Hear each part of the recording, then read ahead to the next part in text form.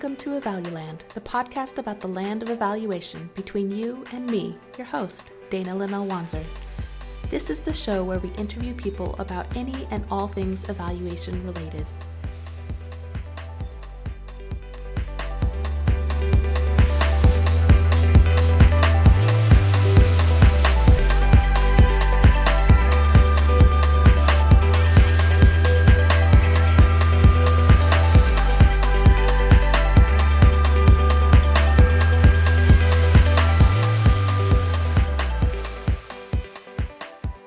This week, we're chatting with Dr. Kathleen Dahl about her dissertation on strategic evaluation. Kathleen recently completed her PhD in Evaluation and Applied Research Methods at Claremont Graduate University in Southern California. She is passionate about democratic approaches to evaluation, mixed methodologies, infusing strategic planning into evaluation design, and building evaluation capacity. Kathleen is an enthusiastic member of the American Evaluation Association and serves as the Research on Evaluation Program co-chair with me. When Kathleen is not dabbling in the wonderful world of evaluation, she enjoys outdoorsy adventures in her majestic homeland of Colorado, experimenting in the kitchen, and long-distance running. Kathleen, welcome to the podcast. Woohoo! Awesome. Thanks for having me, Dana. What a treat to be here. Oh, thank you. I'm excited to have you on the podcast for a number of reasons. First and foremost, because we're really good friends and we went through the PhD process together. And you've been such an inspiration to me throughout the process. And I just really love the way you think about evaluation. You're an incredible writer. I loved reading your dissertation, and I don't say that lightly because they're usually very long. I'm so happy for you that you finished your PhD, and I'm excited to discuss your dissertation on strategic evaluation. But before we launch into that, I was hoping you could start us off by talking about why you chose to get your PhD in evaluation. Yeah, definitely. Well, first of all, I'd like to, send right back at you a lot of those feelings. You've been a tremendous inspiration to me as I've, been a little farther behind you in the PhD process, but I always look to you for all sorts of guidance in the field. So thank you. But thank you. I guess to answer your question about how I wound up in the world of evaluation and ended up getting a PhD in it, I think the first thing to know is that I never really thought I would get a PhD in anything. That totally was not on my radar. And like so many of us, I didn't even know what evaluation was, during my undergrad and earlier academic career. So I was really just following my passions, and opportunities just continued to arise. So I had just finished undergrad in Southern California, and I had very much become a social science research enthusiast during my undergrad, dabbling in psychology, political science, and women's studies. And I knew that to take those skills to the next level would require a graduate degree. But after completing undergrad, I wasn't quite ready to narrow in on my focus on grad schools. So I did a year of service with AmeriCorps. Direct social service and volunteerism has always been super close to my heart. I'm a lifetime Girl Scout of America member. So shout out to any Girl Scouts out there. And it was at this nonprofit where I was stationed at as an AmeriCorps member that I came across this thing called evaluation. And it just suddenly seemed like the perfect fit for my social science research background, my love for direct service, and an overall space for me to, take research and apply it in the real world. So I actually got the recommendation for Claremont from a past professor. I looked into it. It happened to align exactly with this new evaluation thing I had discovered at the nonprofit. And yeah, next thing I know, I'm doing a PhD at Claremont in evaluation, just trying to learn everything that I can about this majestic creature called evaluation. Did you apply to any other universities beyond Claremont when you applied for a PhD? Yeah, I did, which is actually funny. I was primarily looking at political psychology PhD programs. But again, I was never really actually trying to get a PhD. I was just trying to get a funding for a master's, and to do that was through a PhD route, I thought. So yeah, I went to all these different schools for my visits once I was accepted, and I just realized I didn't want to be doing basic research. And I'm nothing against basic research, it just wasn't for me. And so Claremont was, again, just an ideal fit for someone like me looking to do more applied work. Cool. So your thesis was on democratic evaluation, and I think that's still something that you're interested in, right? You talked about being passionate about democratic approaches. So how did you get into your dissertation topic of strategic evaluation? And maybe you could also describe a little bit about what strategic evaluation is, maybe why we should care about it. Yeah, totally. Okay. Well, I'll explain how this topic came to fruition first. So I'd like us all to go back to fall of 2017. So long I ago. was a strapping young grad student so long ago. And I was taking these courses on evaluation capacity building and performance monitoring and evaluation.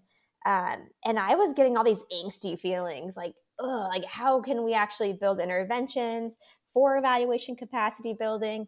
Ugh, performance monitoring seems just like a bunch of shallow indicators. And I just had a lot of unrest and a lot of blossoming ideas about these concepts. And so midway through the semester, I found myself at AEA in Washington, D.C. that year. And as I was putting together my schedule for the conference, I was primarily honing in on sessions that were about strategy and evaluation, thinking that that could maybe solve some of this angst I was feeling. And I ended up at a session put on by the Utah Department of Health about this thing called strategic evaluation planning. And it was outlining the CDC's guide for creating these things called strategic evaluation plans. And so it's super memorable actually as well because the example they used in their demo was planning evaluation for a zombie apocalypse. And so that was like a fun exercise to do, and it's very memorable. And so when I went back to Claremont after the conference, we were doing a share out in the performance monitoring class about cool things we had learned at AEA. And I raised my hand and I tell the professor, who was Leslie Fierro, I learned about this great thing called strategic evaluation planning, helping us think more, systematically about planning evaluations over time. And she just laughed at me because she was one of the folks who designed strategic evaluation plans for the CDC back when she used to work there. So, now having this interest in strategic evaluation planning, and Leslie's right here, it seemed like the perfect fit for a dissertation topic since she was an advisor interested in that topic. And I was genuinely just drawn to that concept. So, spent a year designing my dissertation study, and yeah. Speaking of designing it, tell us a little bit about your dissertation design because it has a very long name, the type of design you used. Oh my Can you say gosh. it off the top of your head? No. I have it written down here. Because it is so long. Okay. Exploratory concurrent multi-phase mixed methods design. Yeah, that's a mouthful. You want to unpack that a little bit? Definitely. So I used a two-phase study. In the first phase, I was looking at more of the landscape of strategic evaluation initiatives, which I can speak to a little bit more in a second, what that actually means and how I was looking at it. But so essentially, phase one had a document review, a survey, and an interview process. And concurrently, I was running a phase two of the study, which was a one-site embedded case study with actually the CDC, some of the same folks who I had saw speak at AEA a couple years prior. But really, the whole first portion of my study was this document review, and I was trying to figure out a working definition for strategic evaluation initiatives, which harkens back, Dana, to your earlier question about exactly what is strategic evaluation. Right, because I remember past conversations, we had a hard time sometimes grappling with what did you mean by strategic evaluation planning? Definitely, yeah. And I think it's helpful to start with what it's not. I think a lot of times when we think about strategic evaluation, my mind immediately goes to, oh, we're evaluating strategies. But Mm. no, that's not happening in the way I've conceptualized it for this study.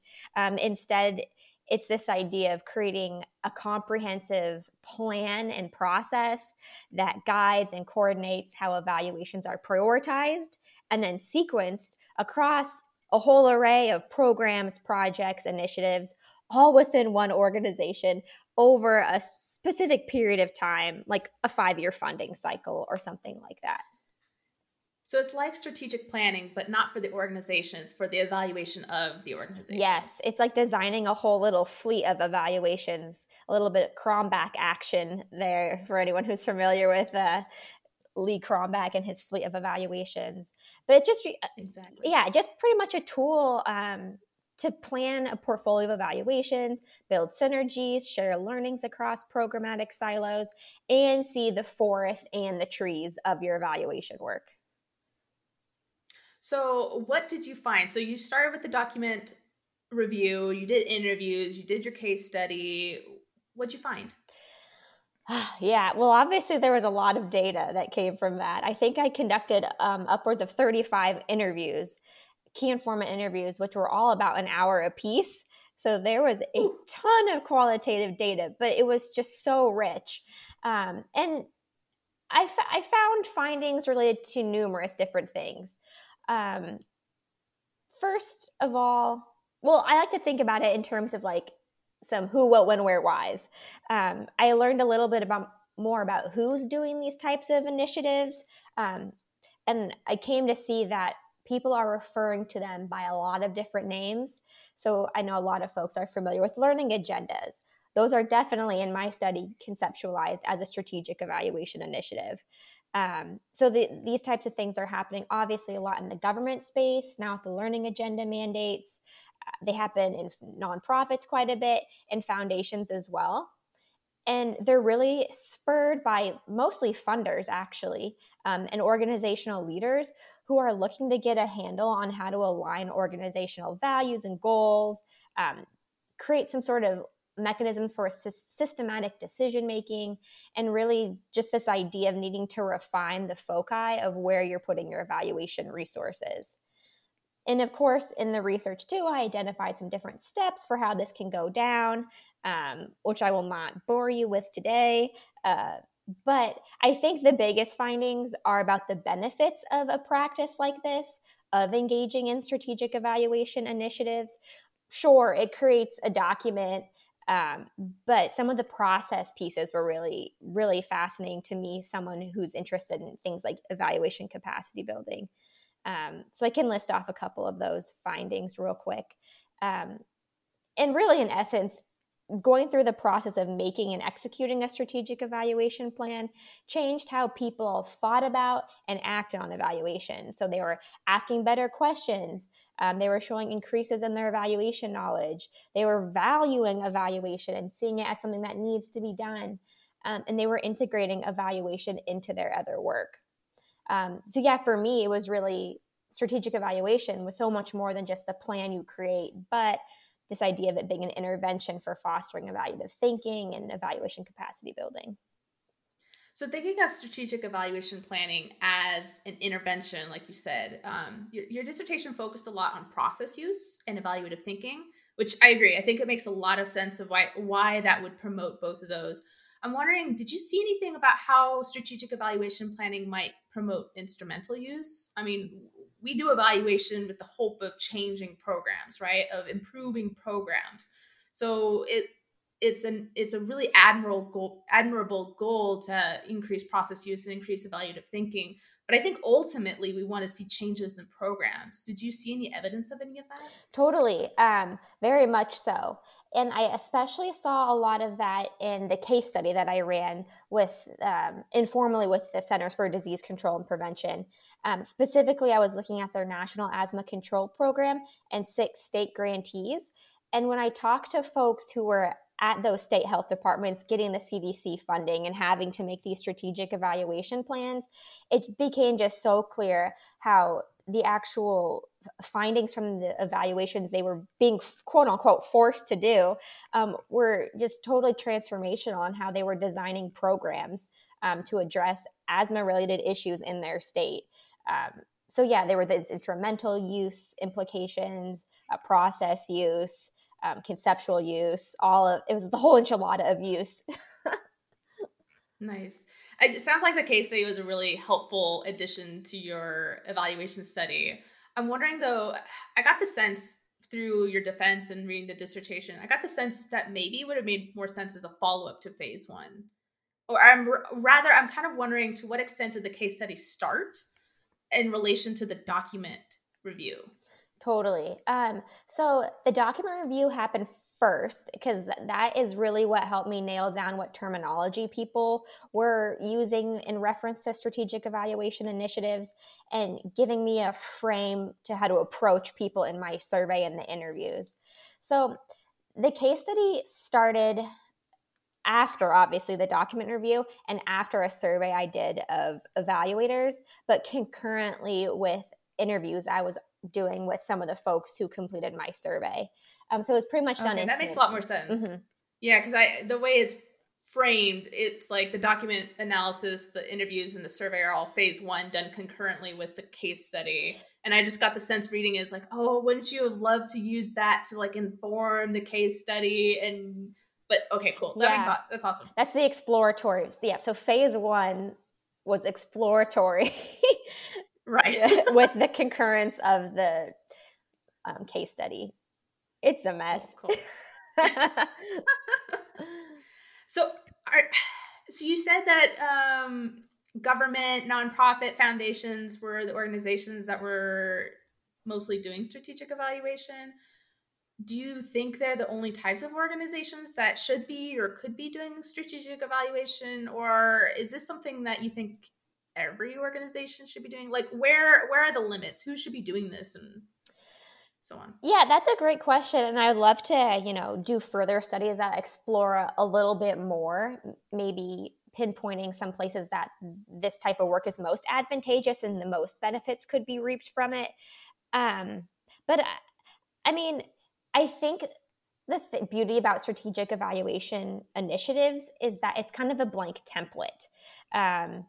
Depending on the maturity of your program or the urgency of decision making material, those things all weigh into how you could plan your own strategic evaluation initiative. So, for example, maybe an organization that has a lot of new programs, some of the activities involved in their strategic evaluation plans would be more like evaluability assessments or needs assessments, all kind of tracking forward to implementation studies, process, outcome studies like that. So I really think there's a use for it anywhere, and even just designing programs, making sure that from day one of a program, we are thinking about, okay, how we're going to measure it, how are our activities tracking to our perceived or our hoped for outcomes. I think it can be used in an array of contexts and organizations, but there really needs to be this willingness to collaborate and engage in consensus building and the time to actually do both of those in an intentional and meaningful way. So it's less about the stage of the program or the organization and more about their commitment to an activity that could be very time consuming and collaboration intensive. Right, that makes sense.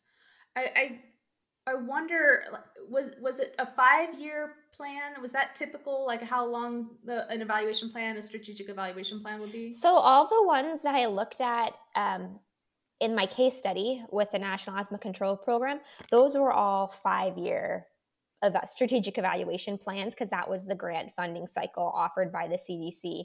However, when I talked to 10 or 11 different individuals as a part of my phase one interviews, those ones spanned anywhere from 3 to 7 years, Okay, just based on different kinds of grant cycles and stuff.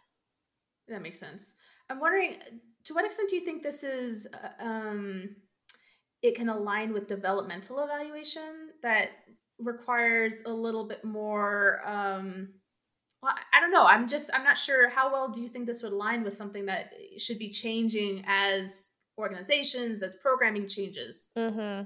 That's a really great question. And yeah, that's tough because, I think we're so tempted when we create one of these strategic evaluation plans um, or documents, we really don't want to revise it. It's like we spent so much time making this plan, we got to stick to it.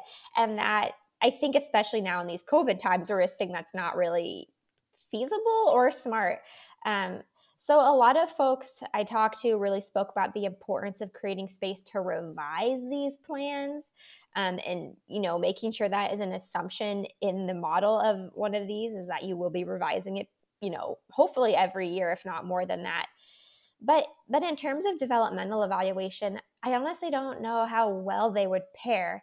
I would be curious to look more into that, but developmental evaluation is so contingent upon kind of those rapid cycles of feedback and things like that. I mean, sure, you could build a developmental evaluation into a strategic evaluation plan. Yeah, it's doable. It's doable. Yeah. Yeah, I mean, you said that this works well even in early stages of organizations and programs and stuff, but I just get the sense it makes a little bit more sense once things are at least on the ground, as Hmm. opposed to, we don't have a program yet. We're going to do a needs assessment first and see what the community needs are, and then we'll create a program. Well, based on what you create, that's going to really change what the evaluation is going to look like. Totally. And I think something helpful too to think about is that the strategic evaluation plan is kind of more like one of those 50,000-foot views.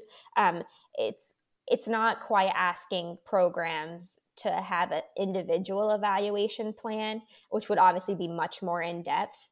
And it's just kind of providing an overall higher level structure of how evaluation could and should be getting done. And so it leaves room to be tweaked and altered at that individual level still. I kind of worry. You mentioned that funders were kind of taking the lead on this in some capacities. Were they also, being explicit like these are meant to change? Because I get the sense from a lot of funders that they want to see your plan and then they don't want you to change that plan and you're locked in stone, right? So I'm kind of wondering how that fits in with funders. Yeah, well, at least on the case study side, that's where I mostly encountered this idea of revision. That was definitely something that was highly valued from the evaluation technical assistant side, which those would be kind of akin to program officers. It was built into their grant work that there would be revisions, and that was expected.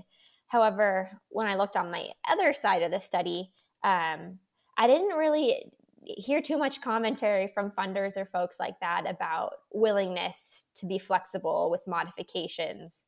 But again, I mean, I'm sure that would come up a lot more in these times versus when I did all those interviews back in December of 2019. So we live in a different world. Yes, we do. So, are there anything else? Is there anything else that you want to share with your dissertation before we talk about the different world we live in? Ooh. No, I think that's it. I mean, I'm happy to share resources about my study. I've created some nice little fun and accessible handouts for folks. So can Yeah, definitely. definitely. We'll put those in the show notes so that because you've got that infographic that's amazing. So yeah, we'll definitely include that in the show notes so that people can learn more about what you've done. Yes, beautiful. But yeah, otherwise we are free and clear to talk about life now. Awesome, nice. So, how has your current work been impacted or informed by the current global pandemic, COVID-19? Yeah. It's really, it's been very devastating to a lot of people, this pandemic. And I see so many of our colleagues, Dana, who are losing contracts or out of work just because so much of the work we do is contingent upon, people being together in spaces. Like a lot of work I've Mhm. previously done has been with after school programs, and well, school's not in session right now. And those types of things can't go on.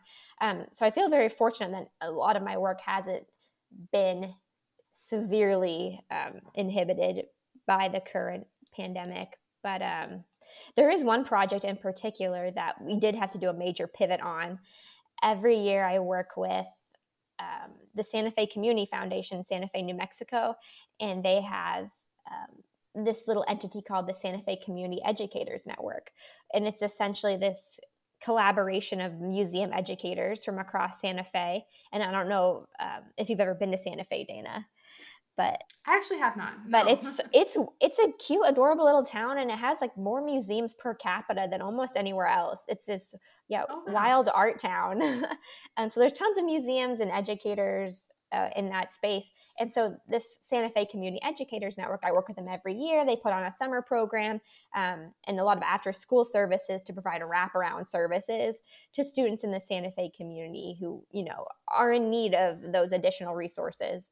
So yeah, every summer I go and we do a summer program and I do their evaluation for them. But obviously that's not happening this year. So instead we've done a pivot in our work together, and together we've been scoping teachers across Santa Fe to figure out what their needs are during this time, in hopes of helping the Santa Fe Community Educators Network inform their response and how they can leverage their resources to help the community and the students for the remainder of this school year and into the summer. So that's been a cool project. Cool. A little needs assessment to inform future programming. Yes, exactly. It was definitely awesome. A pivot from what we normally are working on together, which is, learning more about students and how they're experiencing summer programming. Right. I think I get the sense that a lot of programs and organizations should be pivoting in that direction, right? Of we are in different times and how can we leverage the resources and tools at our disposal to accommodate those new existing times, right? That we're not as equal of a society. Like our society is not as equitable as it should be, obviously, right? And this has really highlighted all of that. And so evaluation is giving us this really awesome opportunity to it's horrible, but it's also a good opportunity to take advantage of to inform our programming. So that's awesome that they're taking advantage of that. Yes. Yeah. I was glad they were receptive to the idea to kind of pivot where we normally are at this time of year. And so it's been a good collaborative. Yeah. So was that then something that you approached them about, or did they come to you saying, well, we can't do this, let's do this instead? No, I suggested it.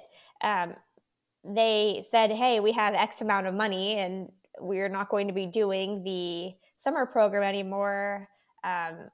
What can we do? And I was like, well, why don't we tap into the community you work in and see where we can make those dollars go to most work by just doing a little bit of evaluation on the front end and then spending the rest of that money on actually giving services. So awesome. That's awesome.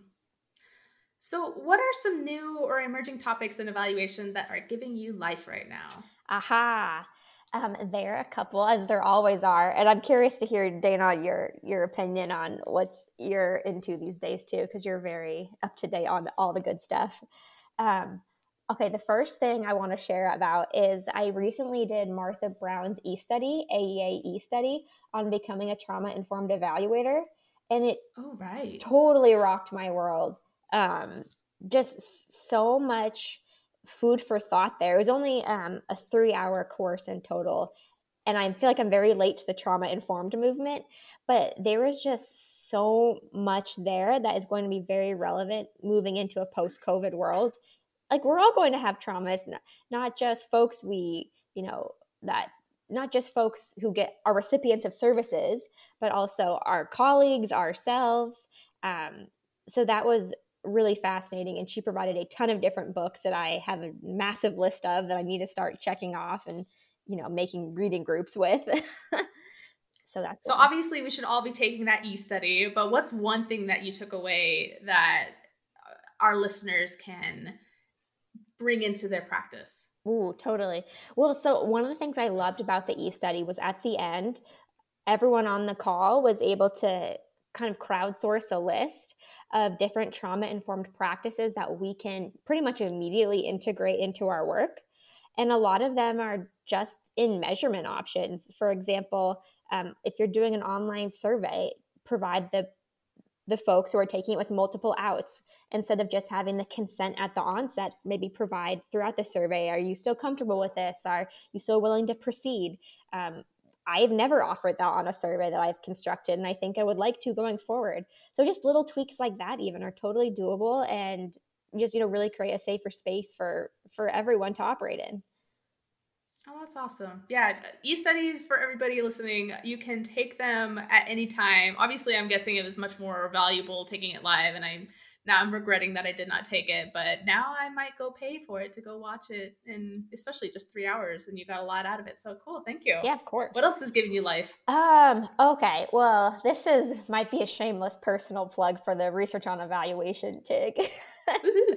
But I'm really excited by the working groups that you've been spearheading, Dana. Just, we've been putting on new webinars and the creating the research agenda for research on evaluation. That working group has been really fascinating. Obviously, I have this penchant for, strategic agendas and things. So I'm loving that we're thinking about our research from a strategic approach too. So that's been very exciting. Yeah, I just wanted us to be doing more, especially outside of the conference. We get to the conference, we try to do our business meeting, and then a dozen well-intentioned, well-loving research on evaluation people join, but the many other people want to join and get involved. And right now we've got a ragtag team of about a dozen people who come and go throughout these monthly meetings. But yeah, we've gotten a lot accomplished, and I'm really excited about that. We're sprucing up our newsletter.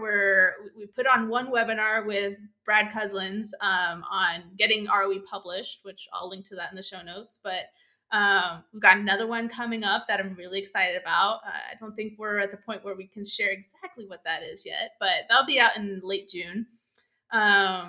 We've started some research studies. We've put some proposals together, and all in the name of getting towards a larger research agenda for research on evaluation. So yeah, it's been really exciting. Yeah, just helping people see the good news of research on evaluation as a tool to make their practice better. So that's exciting. Exactly.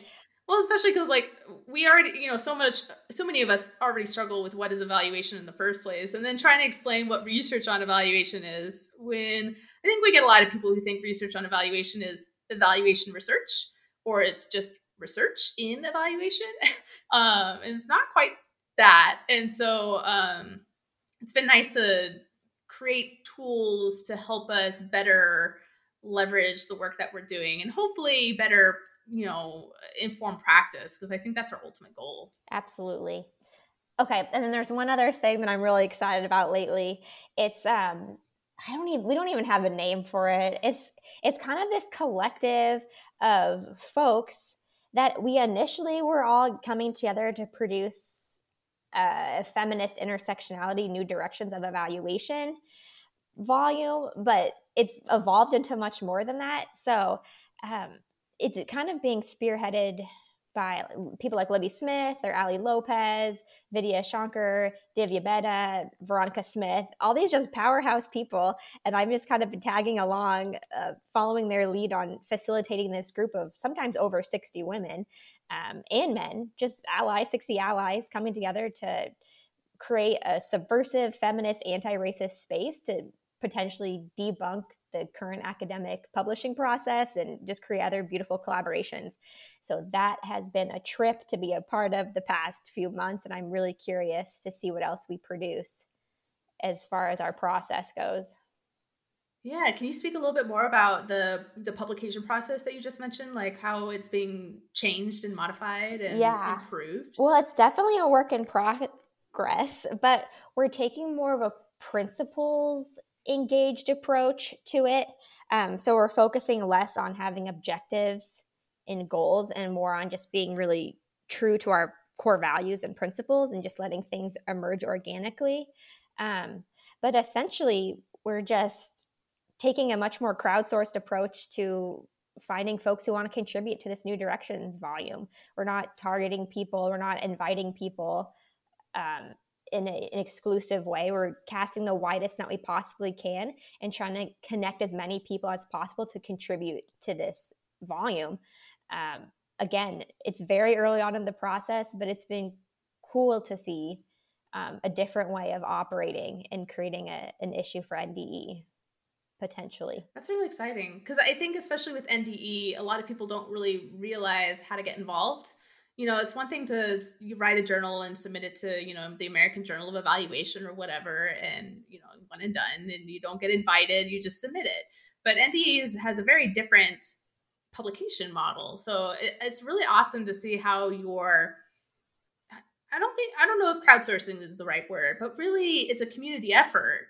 And I don't know, I just really like that. I mean, it goes towards the working group and what we're trying to do in research on evaluation and increase the number of people who are publishing and sharing and disseminating and bridging or weaving practice and research together so that we can better do evaluation, right? Yeah, just really focusing on calling in voices that, haven't been heard before or haven't been heard as widely as they need to be heard. So the calling in process is very arduous, but it's important. So that's where we're at with that now. But stay tuned. I'm sure there'll be more to come. And yeah, I'm excited to see how that group of folks comes together. Yeah, that's exciting. I'm really looking forward to reading that once it comes out. Yeah. Well, and who knows if actually we'll ever put together an actual issue. We'll see. But there's going to be a lot of other things coming out of that collaborative too. We have a blog, an AEA blog post week coming up in October. So look for that. And who knows what other products people are interested in working on. So awesome. Thank you. Yeah. So now that you're done with the PhD, what's next? I wish I knew. Okay, so I've been on the job hunt grind for a few months. It's kind of a weird time to be in the market for a job, but I've had some really fantastic interviews and cool opportunities.